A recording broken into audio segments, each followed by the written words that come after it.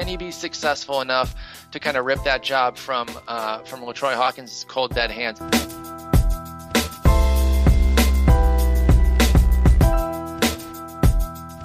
I really liked that acquisition. I think that he's going to shock some folks.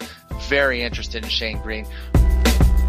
There must be like somebody's boss that watches these games through Twitter, because damn it, these tweets are out of control this spring.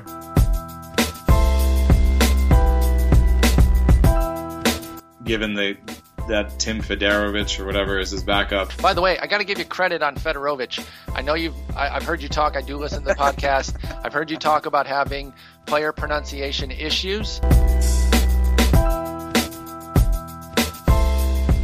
Welcome everybody to episode 214 of the Sleeper in the Bus podcast. I am your host, Paul Sporer, joined on a Tuesday by Mr. Eno Sarris. Eno, good day, sir. Yeah, it is a good day. Or at least yesterday was a good day. It was good to be back in the park. Excellent. And interviewing players. Who did you get to speak to? I posted a video of me talking to Sam Fold. Excellent. And then he went out and promptly, did he rip a triple or something? Didn't he have a big hit? Yeah. And in the piece, he said he wasn't going to grow any new muscle, so it's kind of funny to see him hit that triple. But he wasn't going to grow any new muscle because he'd already grown it, is what he was saying. He was already maxed out. Yeah, but that was fun because I bought like a monopod, which is just kind of like a little, I call it an advanced selfie stick because you stick it on the ground and it helps you. So now I think I'm going to do more video. I mean, it worked out pretty well. I need to figure out how to improve the audio a little bit, but that's awesome. That's great. Yeah. So I assume that you'll be. How often do you go to the park? A couple times a week? Once a week? What is the schedule? I got my wife to agree to twice a week this year, so I'll probably be going mostly Tuesdays and Fridays. Okay. And that's pretty good. Yeah, I think that. Yeah, it'll be fun. Like yesterday wasn't the best day. I mean, in terms of preparation, on Monday it's a little bit harder for me to be fully prepared. On Tuesday, I can spend my free time leading up into it preparing for the players. So I wasn't as prepared as I'd like to be. And I got a good interview with Tyler Clippard, and I got a total crap interview with Shin-Soo Choo. Oh, man. And got a good one with Sean Doolittle that's going up tomorrow about his rehab process. Excellent. But that one was super easy because Sean and I are buds. I think you'd mentioned that before, so that's great, though. How good is... The Choo one just went so badly, I don't even think I'm going to post it. Yeah, I was going to say, how good is his English? Does he speak... It was okay, but I don't know what it was. And he didn't get up to talk to me, so I was sort of talking... Down to him? A little far away, yeah, kind of down to him. And then I tried to say something really like... mostly I try to say something really nice using numbers at the beginning of any conversation. So I said something like, you never hit pop-ups. You're like bottom 5 in pop-ups. And he's like, yeah, I don't want to hit pop-ups. Yeah, pop-ups are bad. It's like, yeah, I knew that, buddy. I was saying that you're good at not doing the worst kind of contact. That's all I was saying. And I was like, is that something you developed over time, line drive approach? And he's like, no, it's just my swing. I was like, have you changed your swing plan over your career at all? And he's like, no, it's the same swing. Oh, okay then. And I was like, well, I noticed that it looks like, pitchers are coming into the zone less often against you and you're swinging less. And he's like, well, I look to see if it's a strike and then I swing. Okay. It's pretty straightforward, I guess. Not too much insight, unfortunately. I love Choo. That's a bummer that it wasn't a more insightful interview, but Well, he didn't know who I was, and seconds later even, I saw him. So Jimmy Rollins hit a homer, and on the TV while we were all watching, and then I saw him talking to a coach, and he said something about Jimmy Rollins always pulling the ball, and I knew right away that he's a smart guy, and he just wasn't giving me anything. That's a bummer. Maybe. If you see him a couple times, obviously that's a divisional team. If you catch him a couple times, he'll start to recognize you, and then the floodgates open. So that makes sense. I guess we can't expect every guy to be ready to just have a great chat with you like an Adam Ottavino would, or the guys that you are already accustomed to, like Doolittle and whatnot. So I don't know. I say keep plugging away at that one. At least I don't know how it goes in there, but at least say hi to him. Maybe stay on his radar every time Texas comes into town. Because if you feel like there's something to be mined there, I think that could be really interesting. I love Shin-Soo Choo as a player. Yeah, I think that's a good idea. I'm gonna keep trying. I mean, the Rangers class in particular is tough for me because I hadn't actually prepared for Choo. I prepared for Adrian Beltre, who I've wanted to talk to for so long, and this was the third time that I made Adrian Beltre aware of the fact that I wanted to talk to him, and he did not talk to me.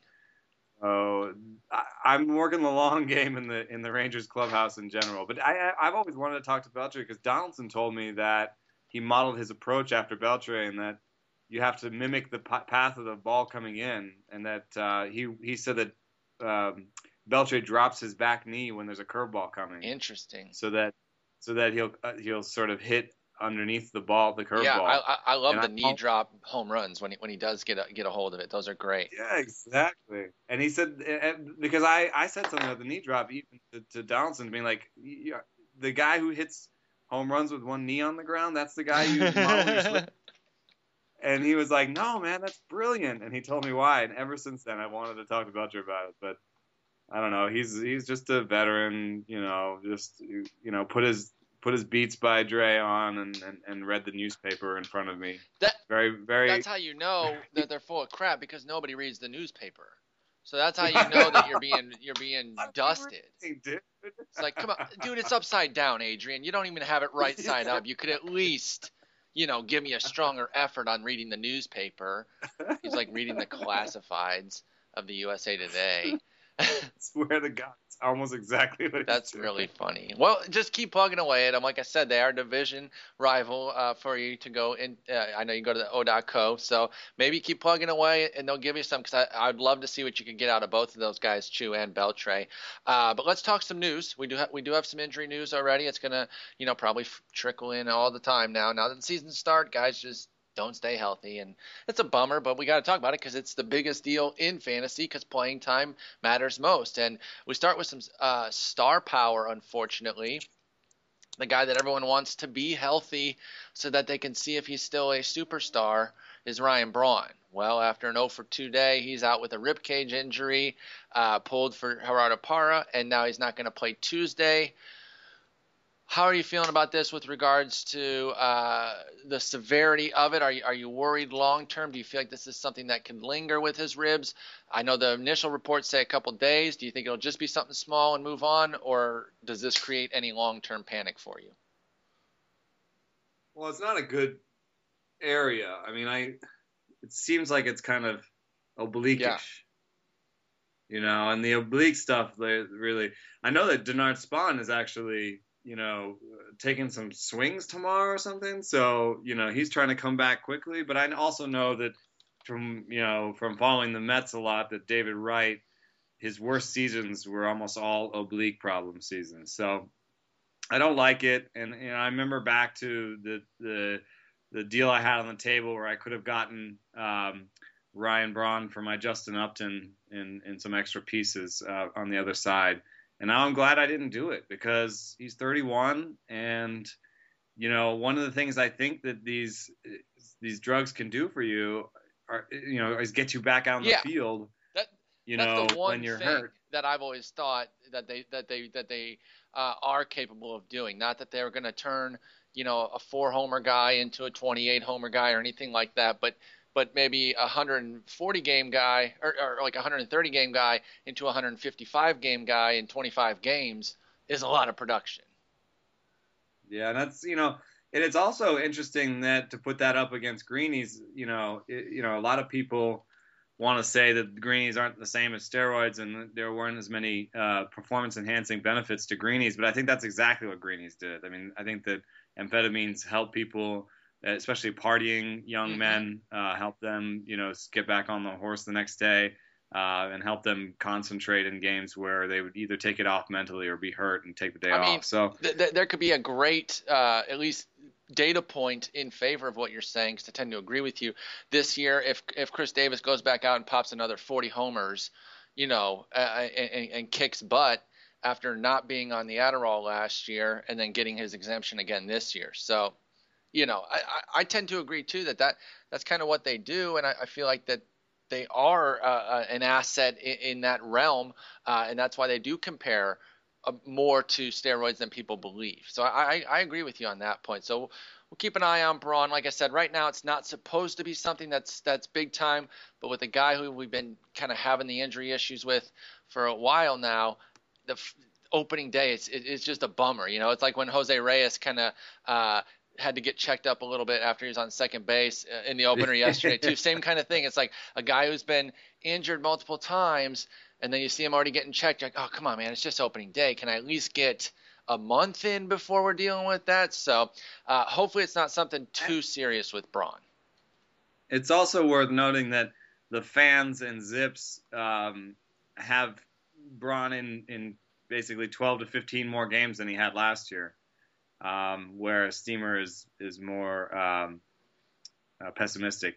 So it's worth noting that somebody who's looking at the projections is expecting a better year health-wise than last year, and that once Braun is healthy again, there might be a chance that you get a better deal trading him than holding on to him. But you definitely won't get that better deal now. No. You got to sit tight now.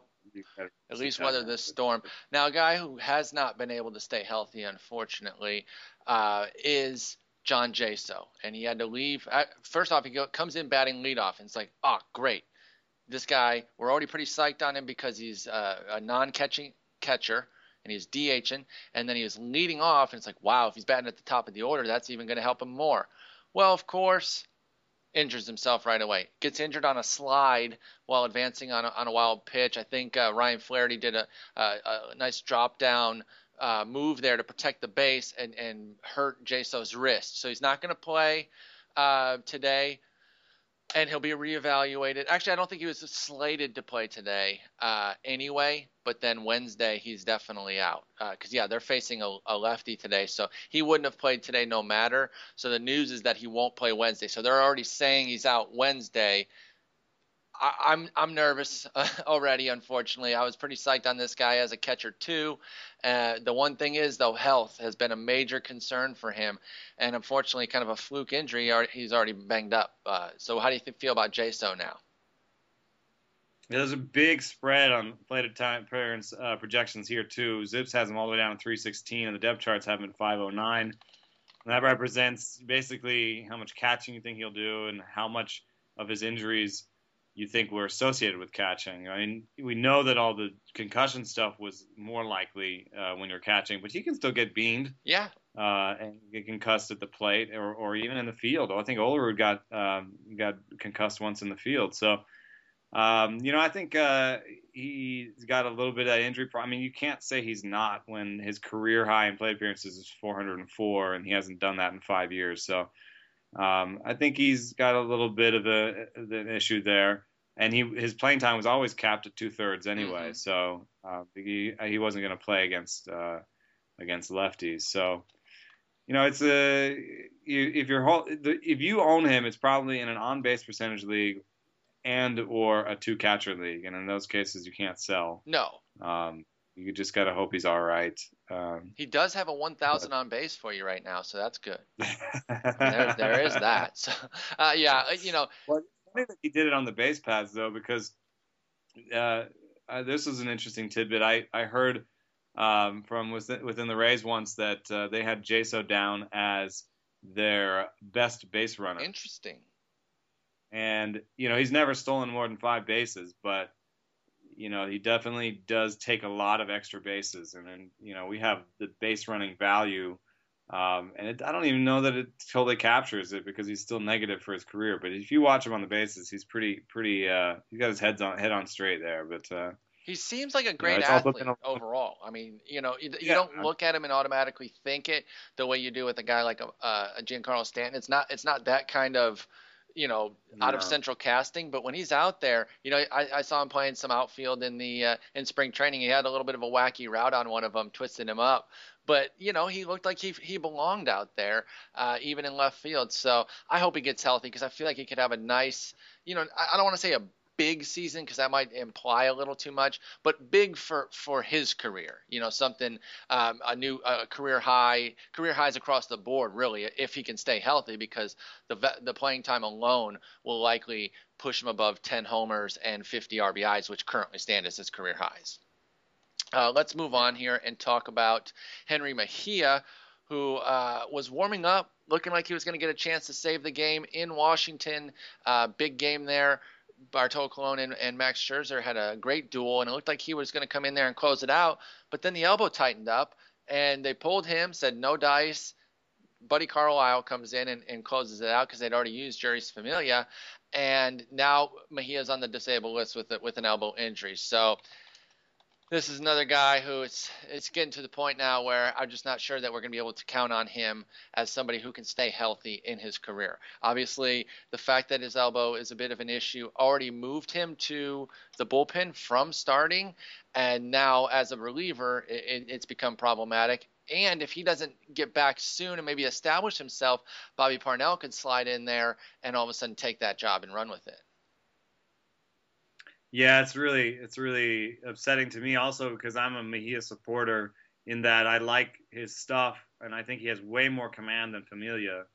Familia's pitches actually move so much that I think he has trouble commanding them just because they move so much. I mean, his sinker has something like, I'm not looking at it right now, but 10 or 11 or 12 inches of onside run.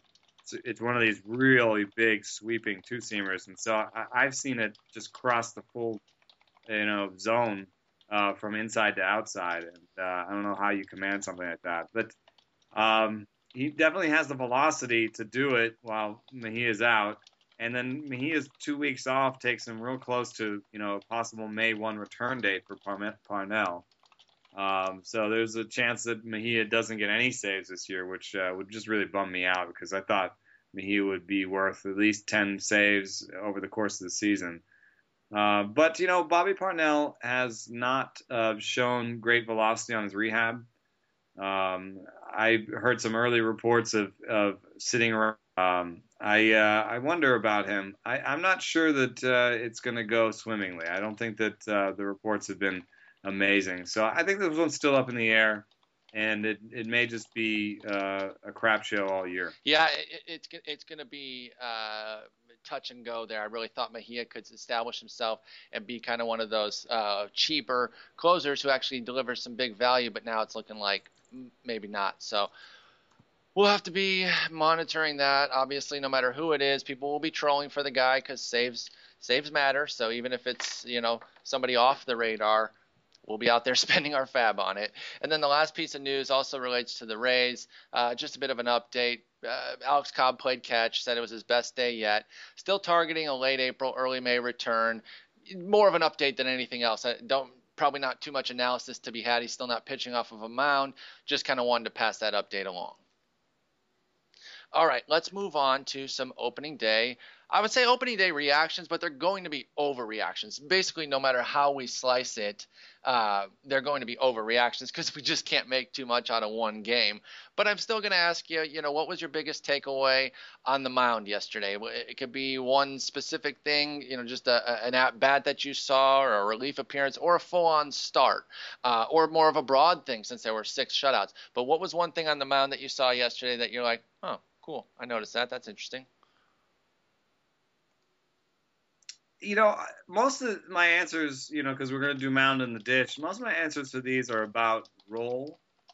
Because I think that's the most interesting thing you can take away from a first day like that is a better knowledge of how people are going to get used.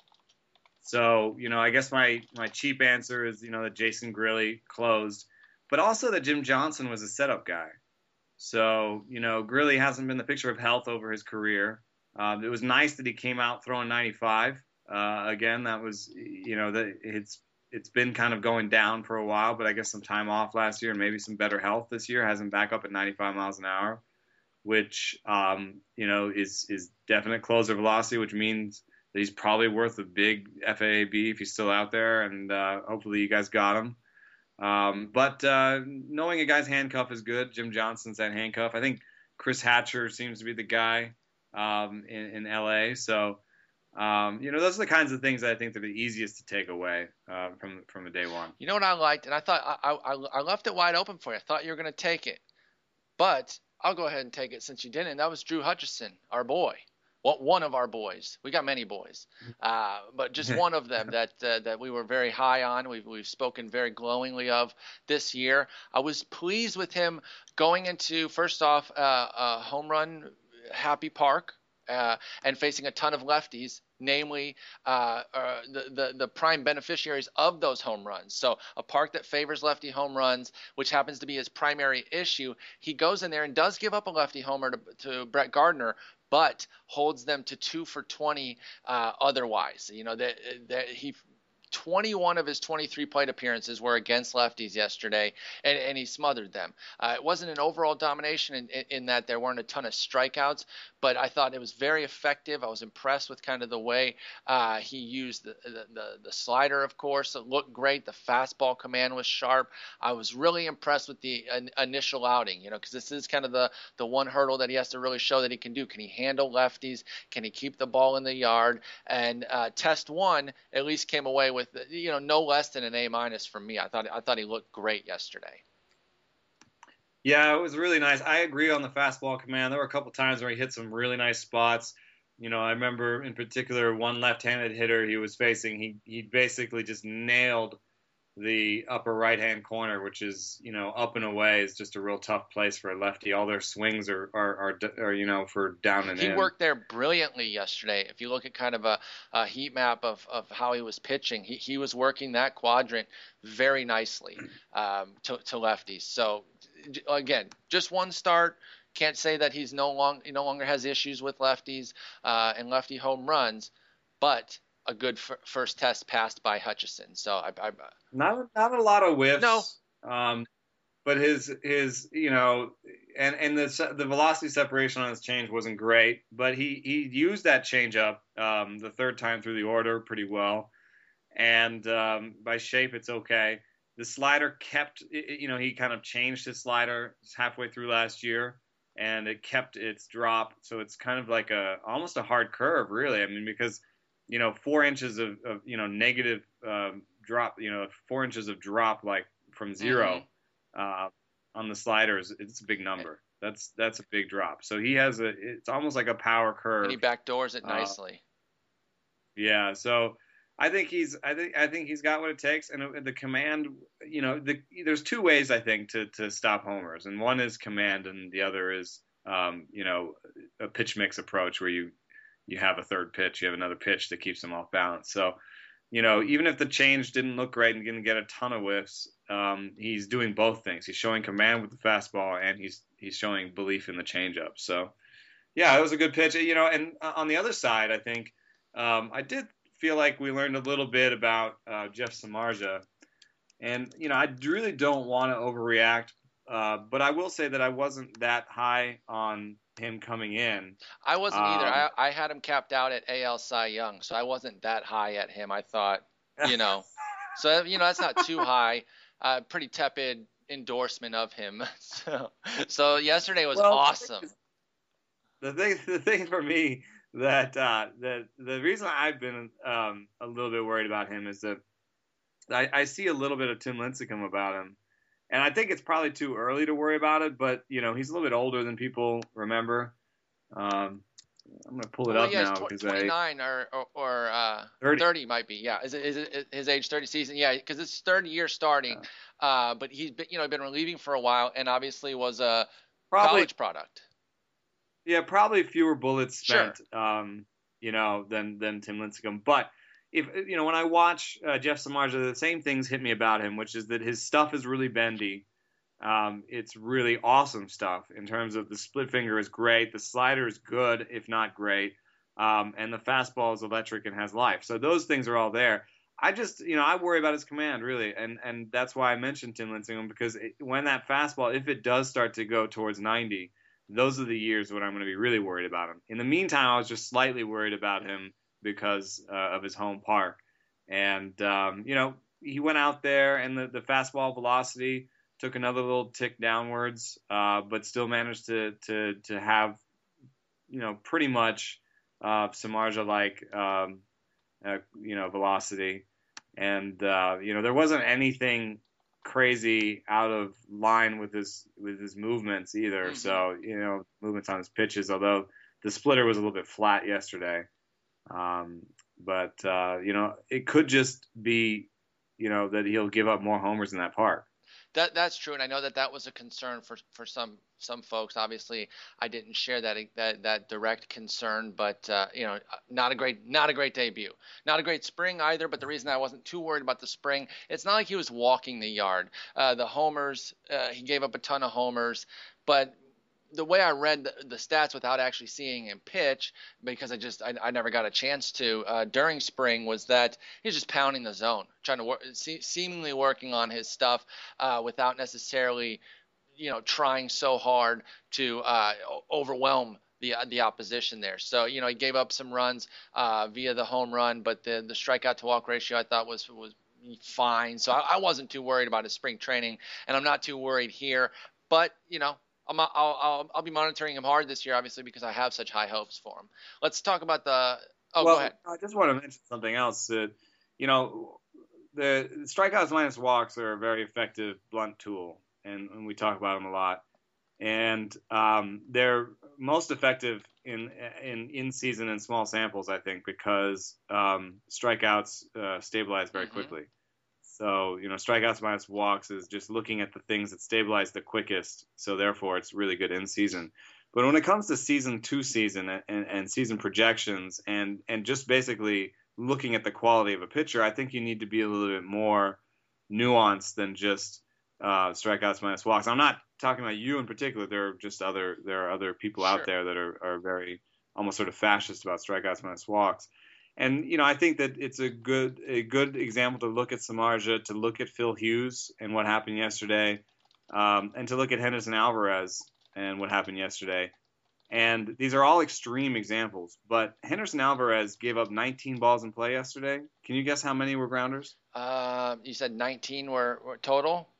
17. Yeah, 16. Jeez. 16 grounders in 19. So he's not going to show up on any strikeouts minus walk things. And obviously we know that strikeouts are a fantasy category, and so that's going to be a minus for him. But when you give up 16 ground balls out of 19 balls in play, then you're doing something on the extreme level that's going to keep you from homers. And when you're Phil Hughes and Jeff Samardzija, you can you like Phil Hughes in particular, because he has less stuff than Jeff Samardzija. You watch Phil Hughes, you know what he's doing is throwing to the middle of the zone. I mean, maybe not the exact middle of the zone, but you know that he's trying to get it in the zone.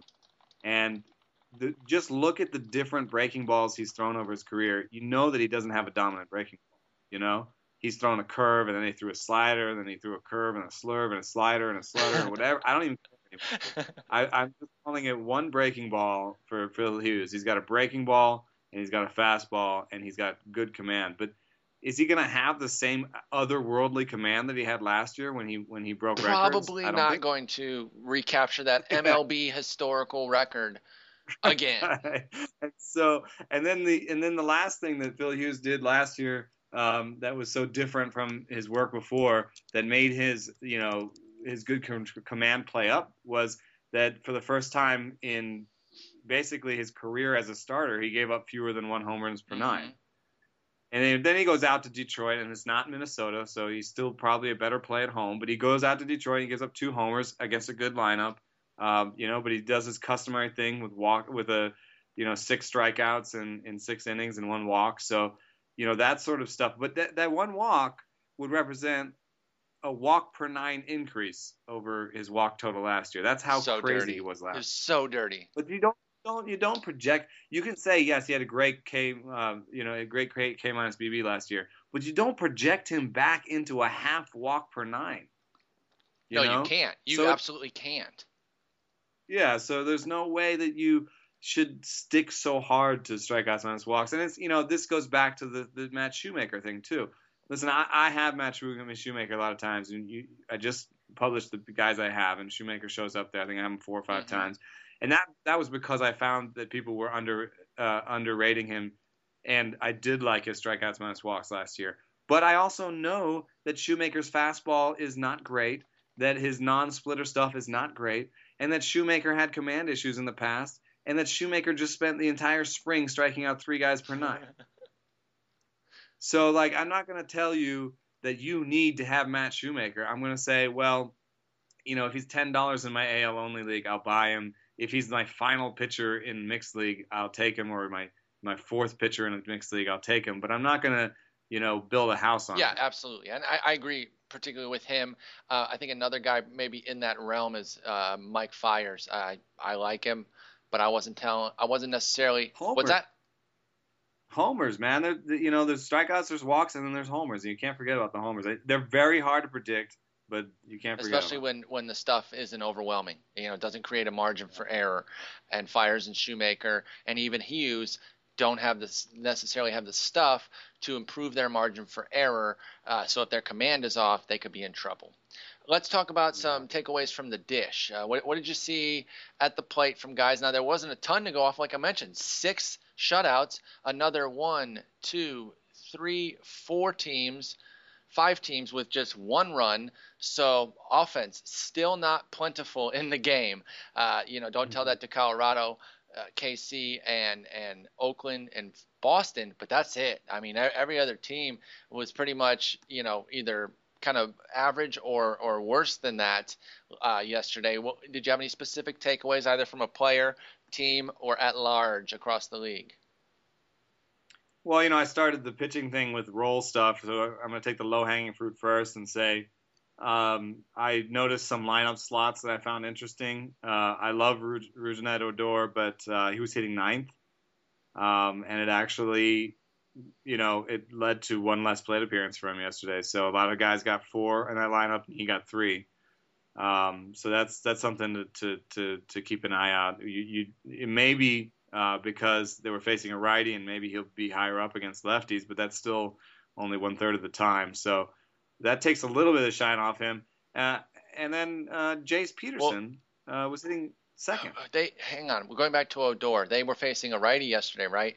And he's a lefty, so I doubt he would bat higher. Oh, I thought he was a righty.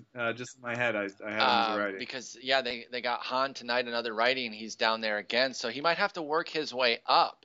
And what that also does is really kind of takes him out of consideration as a DFS play, because you can't roster 9 hitters, number 9 hitters, unless it's your very last pick, and you're really short on money, and you're just kind of punting that second base position.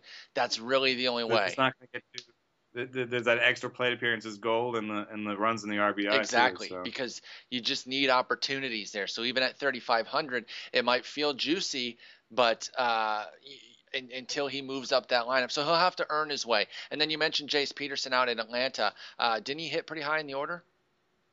Yeah, that's what I'm saying. He hit 2nd. So, I kind of figured that those might be reversed. Right? But I guess the Atlanta lineup is so terrible that not that I think Jace Peterson is terrible, but just, that's pretty terrible.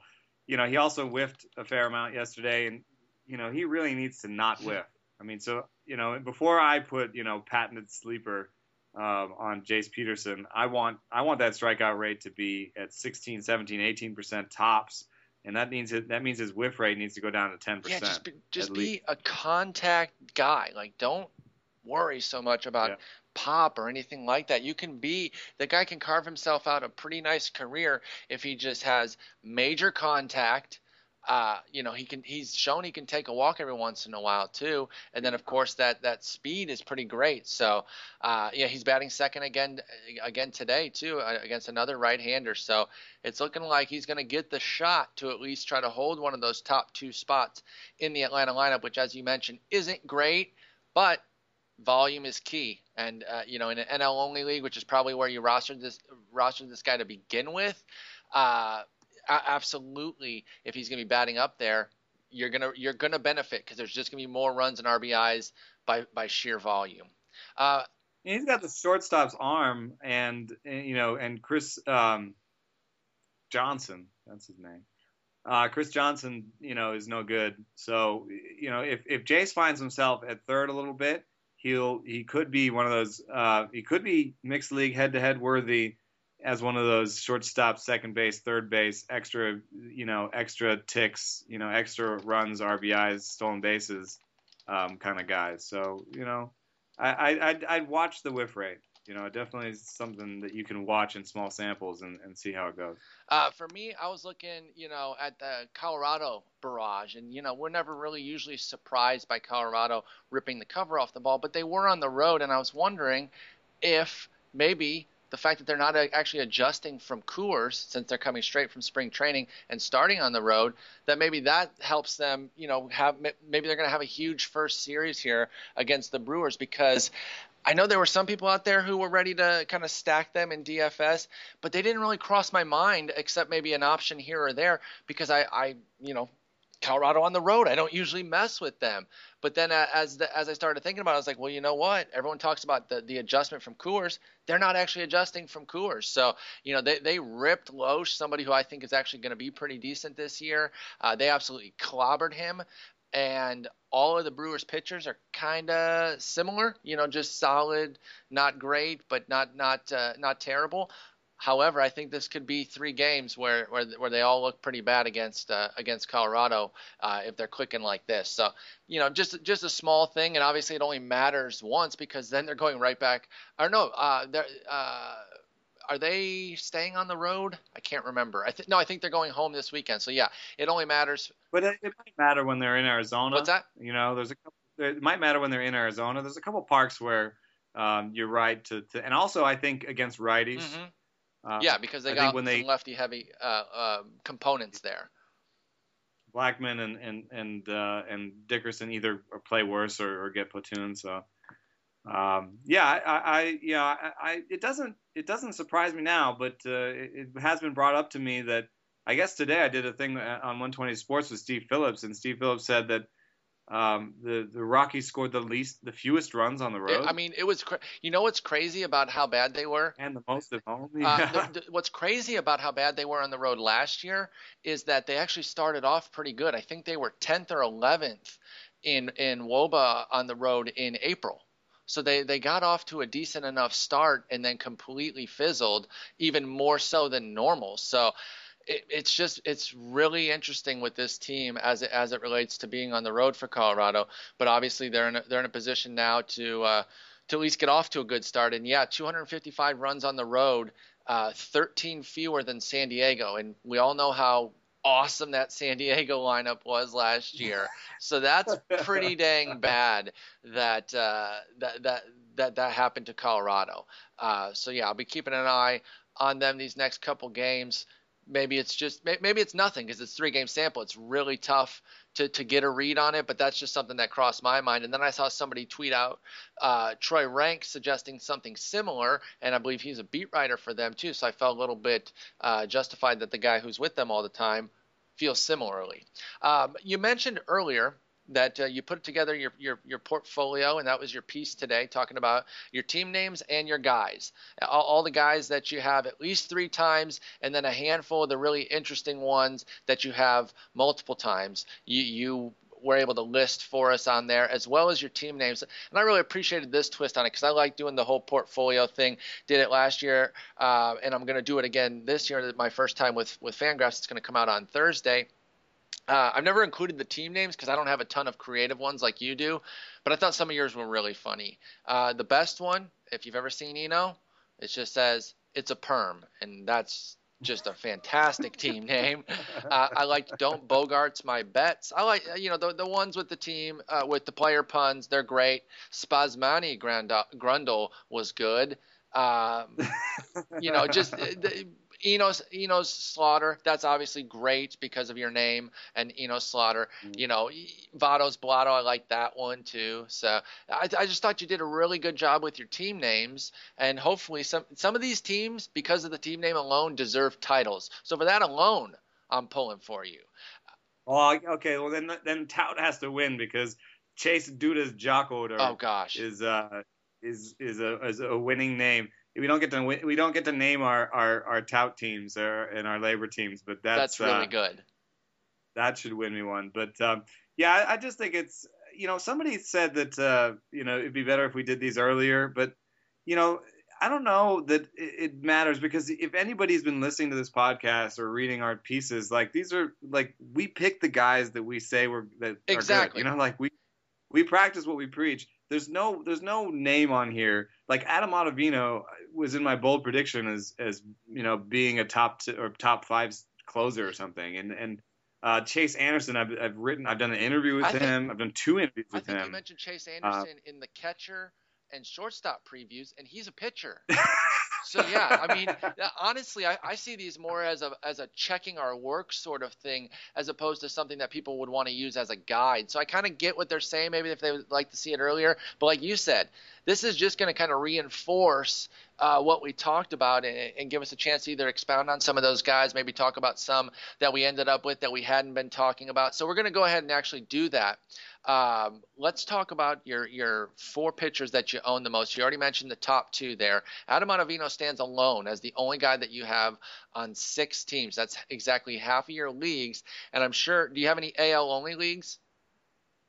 Yeah. So if you cut those out, you've got him in 6 of maybe 8 or 10 opportunities. So you love Ottavino, and why not? Chase Anderson, 5. And then Kevin Jepsen, Matt Shoemaker, the aforementioned Matt Shoemaker, and Drew Smyly, all 5 apiece as well. So you already mentioned Ottavino and Chase. If you want to talk about one of those other 3 there that you got, and obviously not Shoemaker. So I'm going to make you pick one of the Rays. And how'd you wind up with them 5 times? Well, the Jepsen thing, some of this is also – the bullpen guys are so in flux. It's like, I thought maybe, early on, I have him in a couple saves leagues. I thought maybe early on he could sneak some saves. It's not completely out of the craziness that he would still, but there's been a little bit of a forcefulness from the Rays that I didn't expect, like a naming of Boxberger as closer type thing. I didn't really think they would do that. It doesn't really jive with what they've done in the past, and I kind of expected them to just, we'll get saves where we get saves. And it happens that Jepsen gets them sometimes. We're going to keep Boxberger cheap by, having Jepsen steal some saves and McGee steal some saves, and we'll spread that arbitration money around instead of, Boxberger going to arbitration and saying, hey, I got 30 saves last year. I think that's still a possible thing, because we don't know how good the Rays are going to be. We know they're cost conscious, and we know that they haven't really given one guy the closer's role a lot in the past. So I think Kevin Jepsen can still be relevant. He is, when I put claims in for Grilly, he was the guy I dropped a lot of times. Understandably. And he's the back guy in a bullpen. But I believe in his stuff. And there was this guy, Jeremy Greenhouse, that used to write for Baseball Analyst a while back. He got hired by the Cubs. And he was trying to create a stuff metric, which is something, that I'm still working on. And I'm just banging my head against the wall. But he created a stuff metric, and Kevin Jepsen was like near the top of it. And, you watch him some, you start to get it. So Jepsen has good stuff, and last year finally he kind of corralled it and had good command to go with it. And so he's a good reliever, and, some of my leagues have holds, and I think he'll be relevant in the back end of that bullpen. So that's how that happened. But I can't necessarily – that's another reason why I don't find this as a great recommendation tool, because all these leagues are so different. I wouldn't necessarily tell anyone that they still have to go out and get Kevin Jepsen. Yeah, exactly, because it really just kind of explains what we did, and the context can change things. I mean, within the teams, the far too many teams that I have, I've got guys that I just don't really like, but that's just kind of what the draft gave me and where I had to go with it. So, not even everyone on the list is necessarily a ringing endorsement anyway.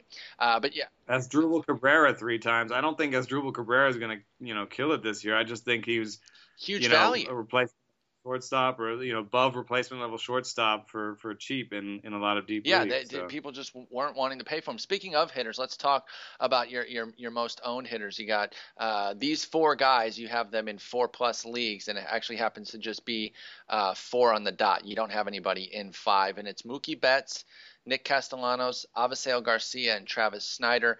I know Castellanos has gotten a lot of run. We've spoken about him in great detail. We talked a lot about Avisail Garcia the last time out. So let's kind of focus on Betts a little bit, because even though he is kind of, one of those highly spoken about and very coveted shiny new toys, you and I actually haven't really spoken that much about him. So first off, I'm impressed that you were able to get him 4 times. I'm a smidge jealous. I did get some shares, but I kind of wish I'd gotten all of the shares in the world. I really am bought in on this guy. I know that the sample size is small so far, just 213 played. Well, 218 now if you count his 5 from yesterday. But everything looks good for this guy. It just looks like it's going to work out for the 22-year-old Betts. How do you feel about him, and what led you to getting him in 4 leagues? Were any of them holdovers from, like, you discovered him and drafted him, or did you pay for him market value in all 4 leagues? I paid market value for Mookie Betts one time. So, yeah, there are 3 keeper league shares of his, and again, everything comes with a grain of salt. But I did pay market value for him in 1 league where OPS was a factor, and I really like the fact that he gives you stolen bases with a good OPS. Definitely. That's something that is really hard to find. Even a guy like Billy Hamilton, you're just kind of holding your nose at the OPS and reaping the steals. So, to find guys that have a little bit of power and have a little bit of on-base ability and can steal you 30 bases, that's, I think, really the key behind Betts. He's going to be a stat stuffer, atop, I think, what's going to be the best lineup in baseball. And they just ripped it yesterday. I think they came out swinging. Oh man! I mean, they were in the NL and they didn't even have Napoli in the lineup. So and Ortiz took the day off mentally. So I think and then the reason I like Betts so much, and I have actually been talking on this podcast for about 2 years, or at least a year and a half, because I interviewed him in 2013 in the AFL. Is he cool? And he just struck me as very intelligent. And even then, when he was doing poorly, I mean, he hit 271 with 1 homer in Arizona that year, and that's way below league average. I mean, in Arizona, the average batting average is like 320. I know, it's ridiculous. Yeah, and I talked to him, and he was struggling, and he said, they throw junk in any count. They throw breaking balls anytime. They'll throw changeups anytime. They just have better command of their secondary pitches. It was amazing. I mean, he just picked out what exactly was different about the high minors and adjusted and learned. And, he's got bloodlines. He's Terry Shumpert's kid or uncle. Terry Shumpert's his uncle. I did not know that. That's awesome. Yeah, and he in terms of statistical buckets, he's in the perfect statistical buckets for, he showed power at every level. He walked more than he struck out, in some cases twice as often as he struck out. So there's really, like, statistically, there's nothing to worry about, and then scouting wise, some people say, well, he's a little bit too small for the power he's going to show. He may not show any power, but I mean, just watch the cat. He's not Pedroia. He's not Pedroia, but the way that Pedroia kind of gets the most power that he can out of the size that he's at is something that I think you can compare to Pedroia. I mean, I think Mookie Betts has a real nice, really active hands. That's why he makes such great contact. And I think also he puts effort into his swing and can get some, at least double-digit homers. I'm really psyched on this guy, and frankly, I feel like he maybe should have gotten the higher prospect love this offseason than Chris Bryant. And I know he's not an actual prospect anymore because he exceeded his limits last year, so maybe it's not a one-to-one comparison. But the fact is, by the time draft season hit the fever pitch, when Bryant Mania was going nuts, Bryant was going ahead of Betts, and I think Betts is going to have the better season, even if Bryant was already on the club. So I'm not even just accounting for the couple weeks that Bryant's going to miss. I just, they're not an apples comparison in terms of fantasy value because Bryant's major power and Betts is a bit of everything, but still, in just raw fantasy value dollars, I think it's going to be Betts. I'm really excited on him. And then obviously I mentioned how much I love Avisail Garcia in our last episode because we were picking guys kind of off the radar, and the guy I picked as a potential, 200 pick or later MVP was Garcia. So I definitely like that one. And then Travis Snyder, your boy, you've been trumpeting him. I remember listening to you trumpet him to Nick Minnick's previous host of this podcast. So you've been on that one for a while, and I'm really excited about that one. You sold me during that pod, and you've sold me regularly as we've talked about him. I just think that at worst, as a strong side platoon guy, even if he doesn't, get a chance to really develop against lefties, I think he was better last year in very limited appearances, but showed some of his best work against lefties. But even if he's just straight platoon, I think there's a lot of fantasy value to be mined with Travis Snyder. I think, they're away from home right now, and I really want to see what happens when he gets home. Oh, especially, Baltimore, the reason... I said it could be fun. Yeah, and, Baltimore, the reason that Baltimore, and it may not even happen that early in the season, because the reason that Baltimore plays like it does is the heat. It's actually the warmest stadium, or the second warmest stadium. I think it's them in Texas. I didn't know that. They have the warmest average, and I don't know why. It must have just something to do. Maybe it hits really high peaks late in the summer, or maybe something about the bricks, or I don't know. But it plays really warm, and that's partly that. I think temperature is something. If you're playing DFS and you're trying to get part factors, temperature is something to really stay on top of. I mean, it's why offense is down more in the beginning part of the season. Jeff Zimmerman's done some pieces about how important every tick on the thermometer is worth X amount of batted ball distance. So, it's a really good thing to stay on top of. I know there's a couple weather sites out there, and that's something and especially when you're talking like Wrigley. I have some cutting room floor stuff from Jake Arrieta where he just said that Wrigley plays completely differently on different nights, and then that he has to change his pitching philosophy based on what's going on at Wrigley. Oh, wow. That's awesome. Yeah. You talked about, throwing the sinker a lot more and, staying out of the zone and trying to get ground balls on days when it's warm. And then the other days he can just fill up the zone and try to get whiffs. So if you listen to a pitcher say that, you're like, oh my God, he's going to be that different on different days, but depending on the temperature. Isn't so that crazy? there's not only what happens, because of the temperature itself. It's like how the game gets played differently. So, that's very insightful stuff, particularly about Baltimore. I did not know that it got that hot there. So we've talked about who you've got a bunch of. Let's talk about maybe somebody that you didn't get enough of. You have at least the one share, maybe even two. But is there anybody on your list that you're like, man, I really wish he was up in that 5-6 range? And of course, we're not talking about Trout in a break, the first rounders. I know you know that, but I'm telling the audience that. Ooh, I wish I had 6 Trouts. If I could have gotten 12 Trouts, my draft plan would have really come together. But since it didn't, I think I'm going to have a bad year. No, I'm obviously talking about mid to low tier guys. Even guys in round 4 through 6 can be involved in this. But just somebody that maybe you had hoped that you would get a few more shares of, it just didn't come to fruition. Well, he didn't have a great first day, but Jorge Soler is a guy that I wish I had way more. It ended up being that he ended up being in a spot, in an expensive spot, and also in a spot where I usually was trying to get the beginning of my rotation. Mm-hmm.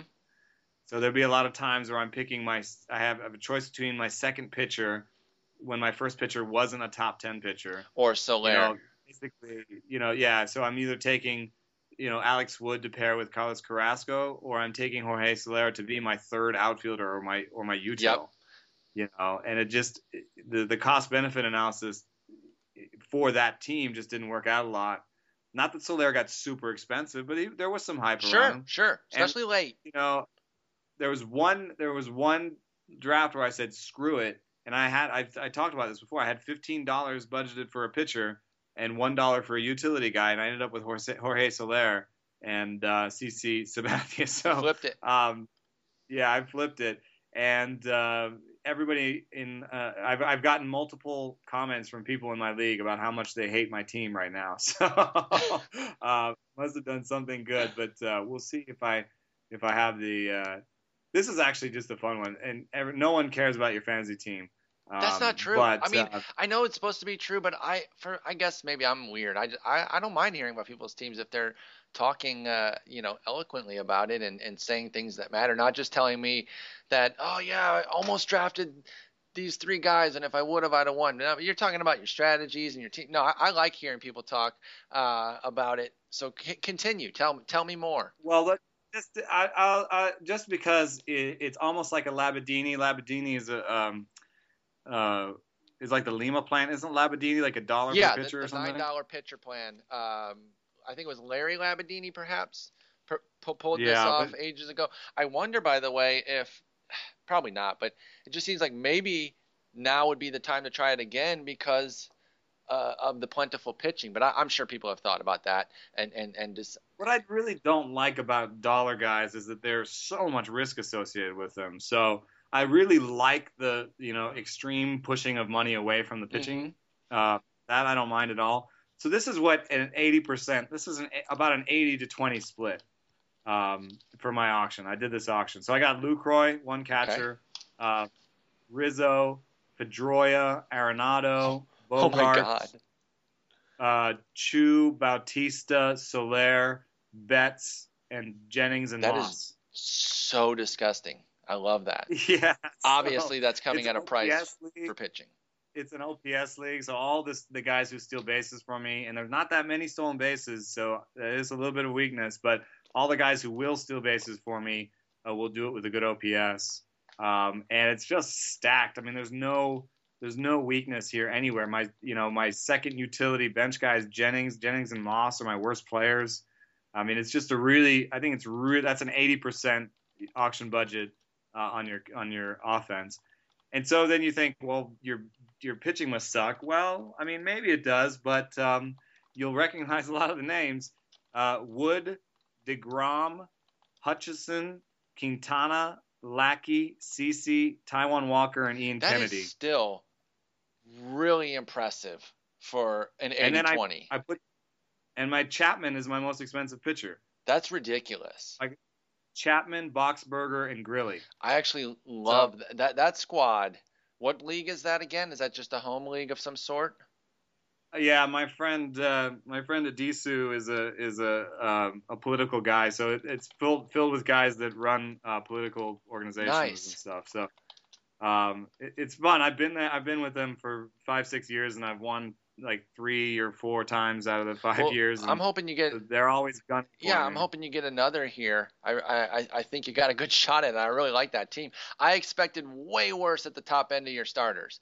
When you said Wood and DeGrom, right. First off, when you said Wood, I'm like, okay, I guess that's Travis Wood. But the fact that you got Wood and DeGrom, that's really impressive. It's not a super deep league. It's 12 teams, but still. It's a good representation of what sort of 80-20 looks like, and what you're going to end up with on the pitching side, and it feels pretty good to me. Yeah, so I just would have thought maybe that does say something. So I wanted more Solers. That's the only one I got, and I didn't get any Will Myers. Okay, that was my next question. Who did you not get at all that you really wanted at least one share of? And so it's Myers? Yeah. It's Myers, and you know what? I may, after this, send out a couple trade feelers.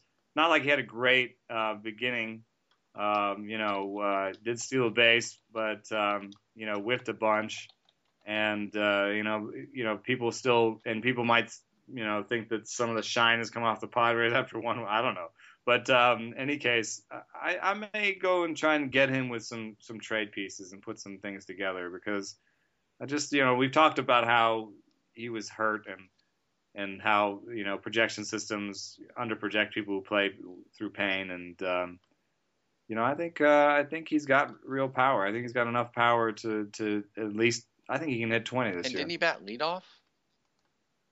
I think Myers batted leadoff. That was against a lefty. We'll see where he bats tonight against a righty. I don't have the Padres lineup out just yet against Zach Greinke and the Dodgers, but that's it. That's very interesting. Is there any one pitcher before we go that fits the same mold, or did you get at least one share of pretty much every pitcher you wanted?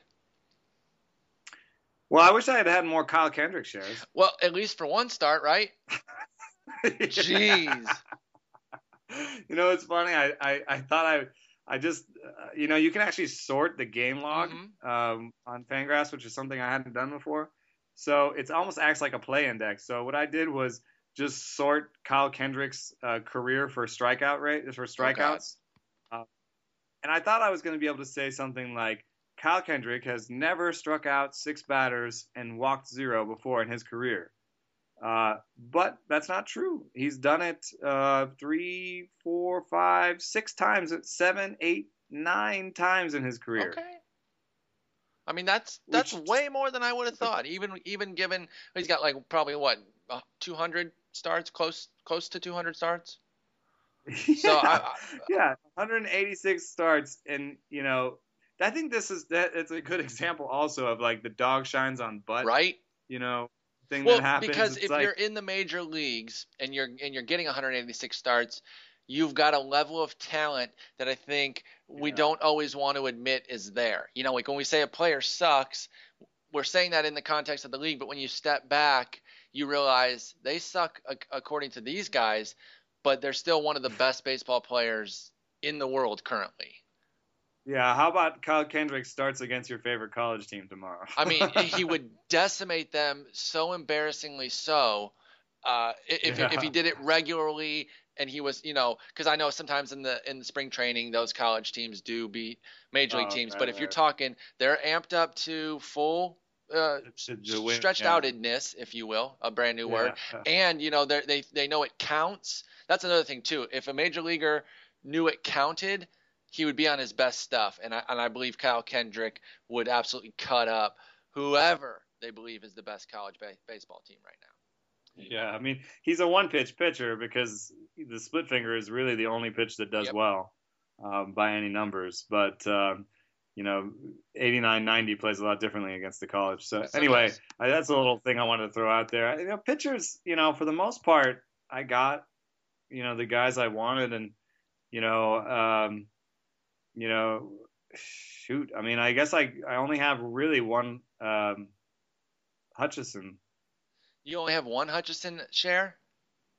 No, that must have been a mistake on my. That can't be right. I mean, it might be. No, because I have him in Labor, and I just named a team where I had him. Yeah, because I knew Labor was there. Oh, yeah. So, although you didn't list everybody with 2, so maybe it's just 2. Yeah. Because you said you didn't list all of your guys that were 2. Because it might have been too many guys given the 12 games. I only ended up with only one TJ House, but at this point I'm sort of glad about that because I don't think he's going to have a great strikeout rate. Yeah, I don't think you want to get oversaturated with a guy like that. And I'm right there. I'm high on him as well. I'm interested, and I got him in a few leagues, but it wasn't a situation where I really wanted to go get 8 shares of him. Because, yeah, like you said, I don't think it's going to – I think the strikeout rate we saw last year could actually drop a little bit as well, too. And the ERA that we saw last year is probably about right, 3.35. I think that's something that he could do for a full season.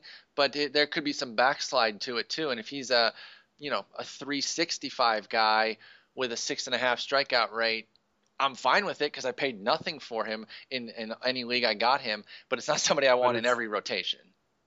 And it's almost not even mixed league relevant. So. Yeah, and I only really got him in deeper leagues, thankfully. Yeah. I only have one share of Taijuan Walker, which on that one roster, and that was one where near the end I'd gotten all these lackey CC guys, and I was like, and Kennedy, and I had $8, and I was like, who am I going to spend $8 on? And then you found somebody. And it wasn't like. I tell everybody they should go spend $8 on Taijuan Walker, but I was glad to get that one share of him. There's a real nice chance of him being great because whatever that pitch is, if it's a split finger change or just a heavy 2-seamer or whatever it is that he's throwing, it's looking pretty good. And combine that with a great breaking ball that he has and great velocity, I think he might actually have everything he needs. The command is always a question with him, but, at least Seattle's going to help him there. And, for what it's worth, there are some guys that I have multiple shares of that I wish I didn't. I mean, I have 3 shares of Masahiro Tanaka right now. That's not feeling so good anymore. Yeah, well, 2 of them were keeper leagues, and I did decide to keep them, but I just figured, hey, he's going to pitch. Might as well take that lottery ticket. Yeah, and I would have too. I started investing in him a bit later in the draft season, and I don't think I got too overexposed on him. I think I got him in 3 as well. It didn't look great, but it was also a great offense that he faced too. So just because a lot of confirmation bias in play yesterday, I think, because people, those that are most nervous about him are just like, see, knew it, told you. And I'm like, okay. I mean, I don't know. The people making a big deal out about him not using his fastballs. Well, he didn't use his fastball last year. He was a 40% fastball guy. And he was 32% last night. We're going to make a big deal out of one game where he, 8 out of 100 pitches the fewer. And then, another thing that people say is, well, at the reduced velocity, he can't be effective. Well, do you guys not remember Hiroki Kuroda? Yeah, absolutely. No, I think that there's colossal overreaction. And honestly, if I hadn't been able to get him in enough leagues to kind of satiate my appetite, I would go out and buy up more, because I think obviously they would come extremely cheap right now. But I think I'm kind of at the max. I don't really need to go get more shares of Tanaka. Don't need to leverage my entire fantasy exactly. year on an arm that's 40% torn. Yeah, I'm all good where I'm at right now. I'll hold those for sure. But if you have 0, I would suggest maybe going out and getting 1 share if you're in multiple leagues, because I don't know. I still think that that there's a chance that he's markedly better than what we saw last year, even if he's not quite as excellent as we saw, not as bad as we saw yesterday. And not necessarily even if he's not going to be as good as we saw last year, is what I meant to say with that sentence. But anyway, now that my tongue's all tied up, that must mean it's time to end the show, because it's dinner time. Maybe that's why I'm just hungry as all. But good job. We are officially in the season. I hope that you're as excited as I am about this, because it was so great yesterday, just watching morning until night.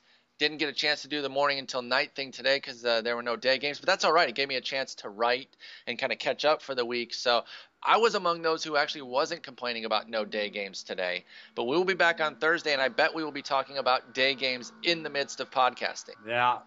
And I'm about to turn some on right now. Enjoy the games, and I think some of you might be able to hear that the landscapers are now at the apartment. So it's the perfect time to end the podcast. I'll talk to you in a couple days. All right, Bye. See ya.